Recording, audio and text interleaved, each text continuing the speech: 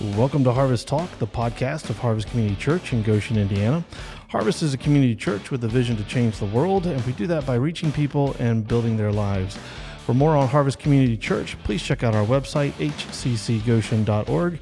I'm Pastor Jeremy, and it is an honor to spend some time with you today. And today I am joined by a very special guest, our associate pastor here, Jim Dreyer. Jim, say hello to everybody. Hi, good to be here with you this morning. That's great. And so just kind of a reminder of what we're doing here. We're in a series here at Harvest called Home Again, where we wanted to do a series on relationships. And so we sent out a survey to our congregation, got hundreds upon hundreds of questions back on a variety of relationship and family topics. And one thing that came out in several different cases in our survey was actually the issue of mental health and mental disease, particularly with loved ones in our families. And so what I've asked Jim to do, Jim is here, he's going to help me and us kind of navigate a little bit the world of mental illness, particularly in the family. And so, Jim, why don't you just kind of tell us a little bit about your background and your qualifications in this area, just to let people know, you're an awesome associate pastor, but there's more under the hood than just that. Yeah. So I've had a desire in my life to always get better with working with people.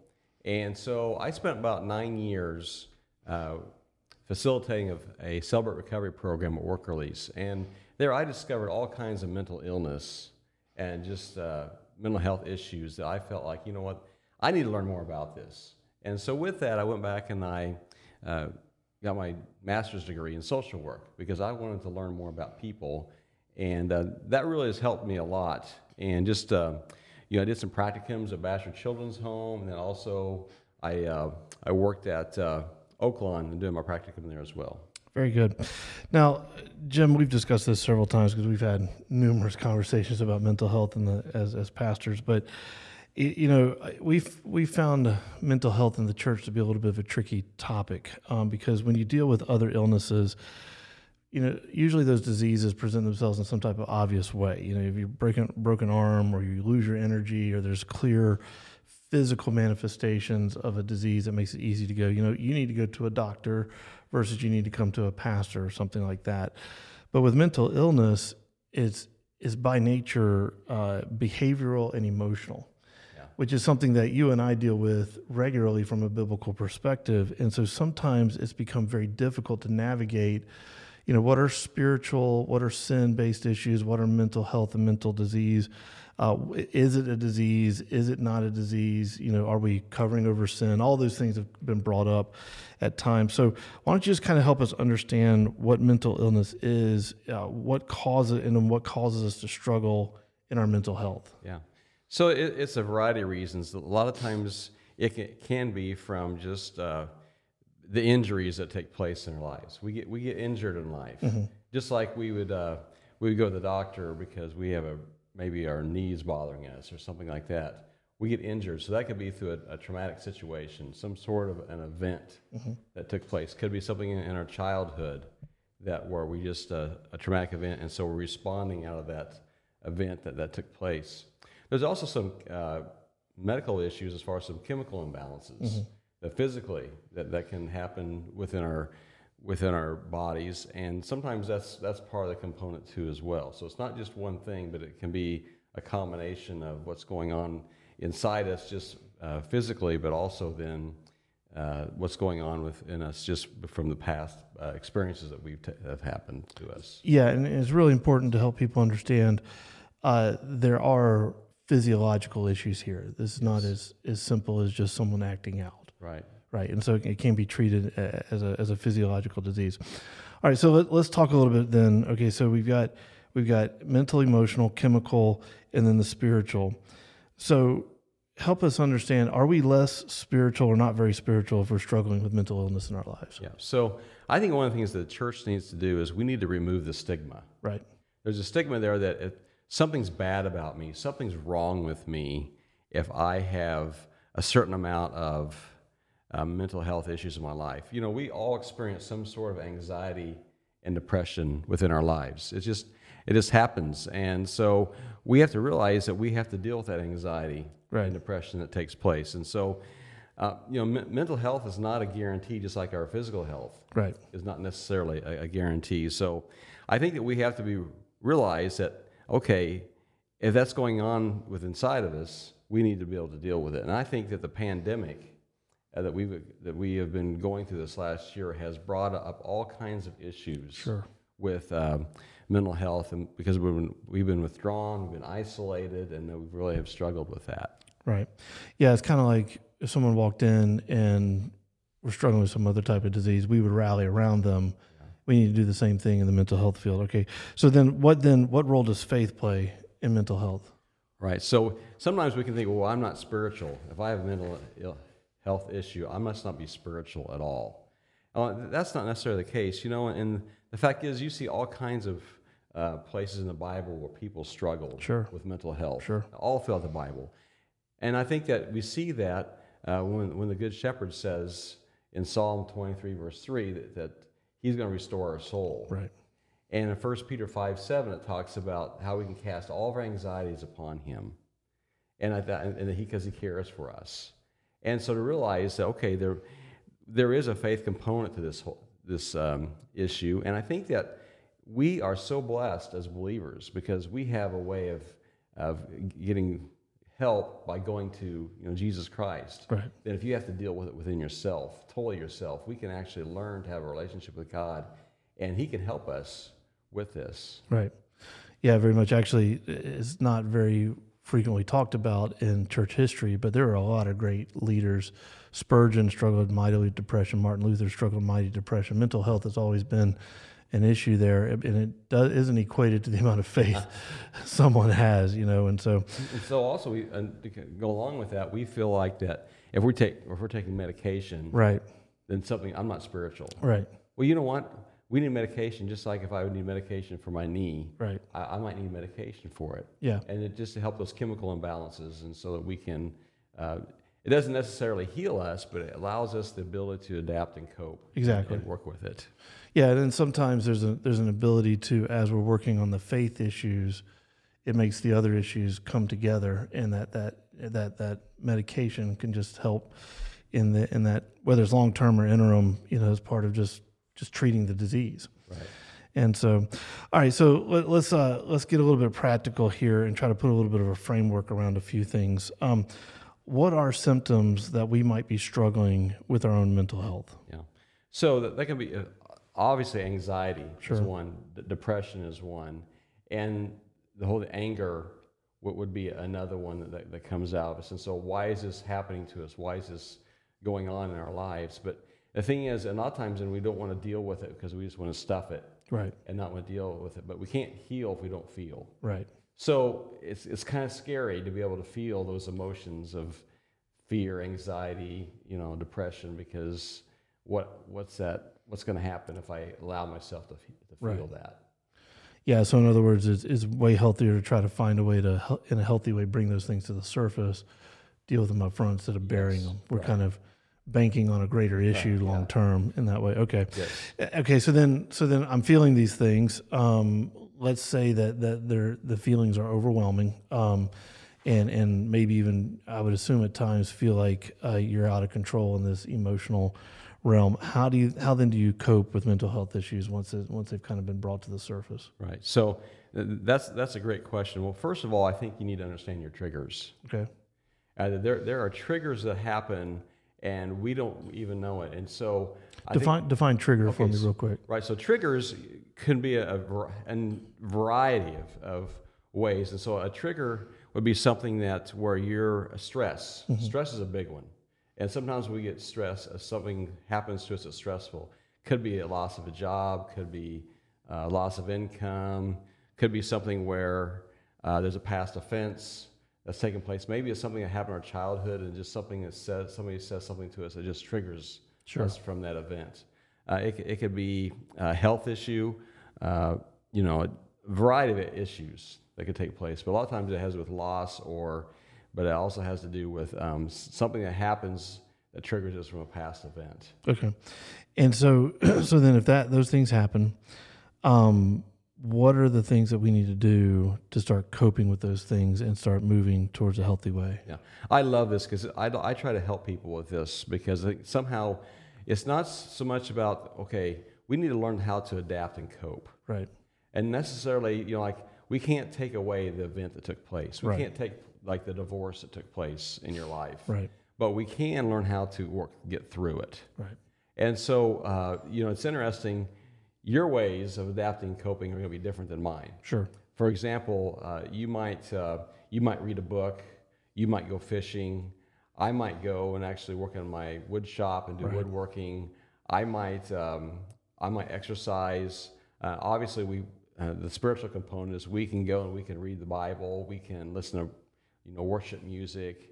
There's all kinds of ways. Taking a walk, exercise is such a great thing. Get your body moving. Right. Get your body moving. When you start moving, it's, actually exercise is as good as an antidepressant That's amazing. medication. So That's amazing. just by getting your body going and moving Yeah. and exercising. So they're just very much different. Sure. So then let's say that we're in that realm. What kind of things do we need to have to, like, let's say we want to develop a recovery plan or develop a how do I stay healthy mentally plan. What kind of things would we need to include in that? Right. So there's a variety of things that you might do and I might do. And so, for example, having a relationship with God, that's just number one. And so, spending time with God just helps us to gain perspective, helps us to be able to be more forward-thinking and just be able to get more peace in our lives. And also just staying connected with people and having those social networks. And so it might be family, friends. The isolation really hinders us. And then the eating healthy, that makes us, and journaling. I think journaling is a great way. I encourage people to journal. I think that it's a great way to be able to get your thoughts out on paper where you can see them. And then you actually can chart. You can start charting how I'm doing. So from here to 6 months from now, you begin to see progress. Right. And so I think being able to, sometimes even having a pet. I know single people that have had a pet. And that's very, very uplifting and helping them as far as when they're in their mental health. Right. So it's almost like you're forcing yourself either to put yourself in a place where you're caring for others or around others, or you're just taking some things for energy management in a lot of ways. Okay. Yeah. So this wasn't a question we talked about before coming in here, but help us understand the role of counseling in all this. At what point do we go beyond, okay, these are some things I'm doing for my general mental health, to, okay, I'm not just worried, I've got a real fear-based anxiety issue. At what point do we go to a counselor? How does counseling fit into all this? When is that appropriate? So a lot of times, first thing I like to do is I recommend people see their medical doctor. Sure. I want to know that they've gone to the medical doctor and they're being prescribed the medication they need to stabilize them. Because I think that's important. And then I think the counseling comes in to help them as far as they develop a plan. Right. And help them put a plan of action together. Now, how are you going to work at your mental health issue you're going through? And it's not cookie cutter. Everybody's individually based. You can't just say, well, we're going to do this every single time. Right. Because people are different. God made us different. And that's the great thing of that, the creativity of God that we experience. So I think counseling is very important as far as helping people to establish that plan. And then you try to help them to walk that out. Right. And how are you doing with that plan? And helping them take steps of action. I think that helping them to get them into some sort of support group. We have Restore here at Harvest. I think that's a great one. It's not just about one counselor, but it's getting helping them get these social networks established so that they are getting help them in multi-faceted areas. Sure. We talked a little bit earlier about the stigma that can sometimes be in the church, and we got to remove that. I think the other thing that we have to help people understand is going it alone never works. Right. You weren't, first of all, you weren't created to walk through life alone, and that's where a lot of the mental health issues, if they don't start, they increase. Yeah. But then getting them in, what the counselor can do is kind of help keep you accountable in those places where you're not naturally going to be strong. Right. So, very good. Okay, so let's kind of look a little bit at some of the questions that came up on the survey. We had a lot of loved ones struggling with this issue, particularly with like some older adults, either having parents or spouses that are dealing with dementia and Alzheimer's, and then some parents with kids or adult children that are suffering from mental health issues. So what advice would you give people and loved ones when their lives are being hit by other people in their family struggling with these types of mental health issues? Yeah. So, the issue of the whole thing of having a loved one with struggling like with dementia, something like that, that is really difficult. Right. Because all of a sudden now life changes, and I've heard different people tell me, well, that's not the person that I knew. Right. This person's completely different. Now I'm taking care of this person. And, I've worked with people that have had to take away the keys to the car. And now all of a sudden I feel like I'm dealing with a child. Right. And so they see this huge change. And I think that, again, not going alone. So I'm going to recommend them to see their medical doctor, because sometimes medication can help increase their capacity to function. And so you want to look at the functionality and see how they can function. Then also you're looking at the whole issue of, okay, how can I help them as far as with their mental health? So maybe I need to have them maybe do some things that stimulate brain activity. Maybe I need to have them build a puzzle, do some things like that. Maybe realizing, okay, I can't, this is a lot. I'm taking on so much. And sometimes you can be so consumed by this, you need to get a break. Right. So sometimes having somebody else come into the house and actually giving yourself a break so you can actually go someplace and do some things on your own. Right. Because it just gets to be overwhelming. Right. Completely overwhelming. Right. And a lot of times you want to bring in the family, because, okay, this is not just maybe a spouse issue. Now I need to bring in some of the children involved here, and how can we provide the support that's needed here? Yeah. So it might be that, you're going to come in and do cleaning. Maybe you're going to come in and do some things to actually help as far as with the family so they can function. Right. And I think it's really important for the people that are in the caregiving deal to understand that taking that break is an okay thing to ask for. Right. It's self-care is so important. Right.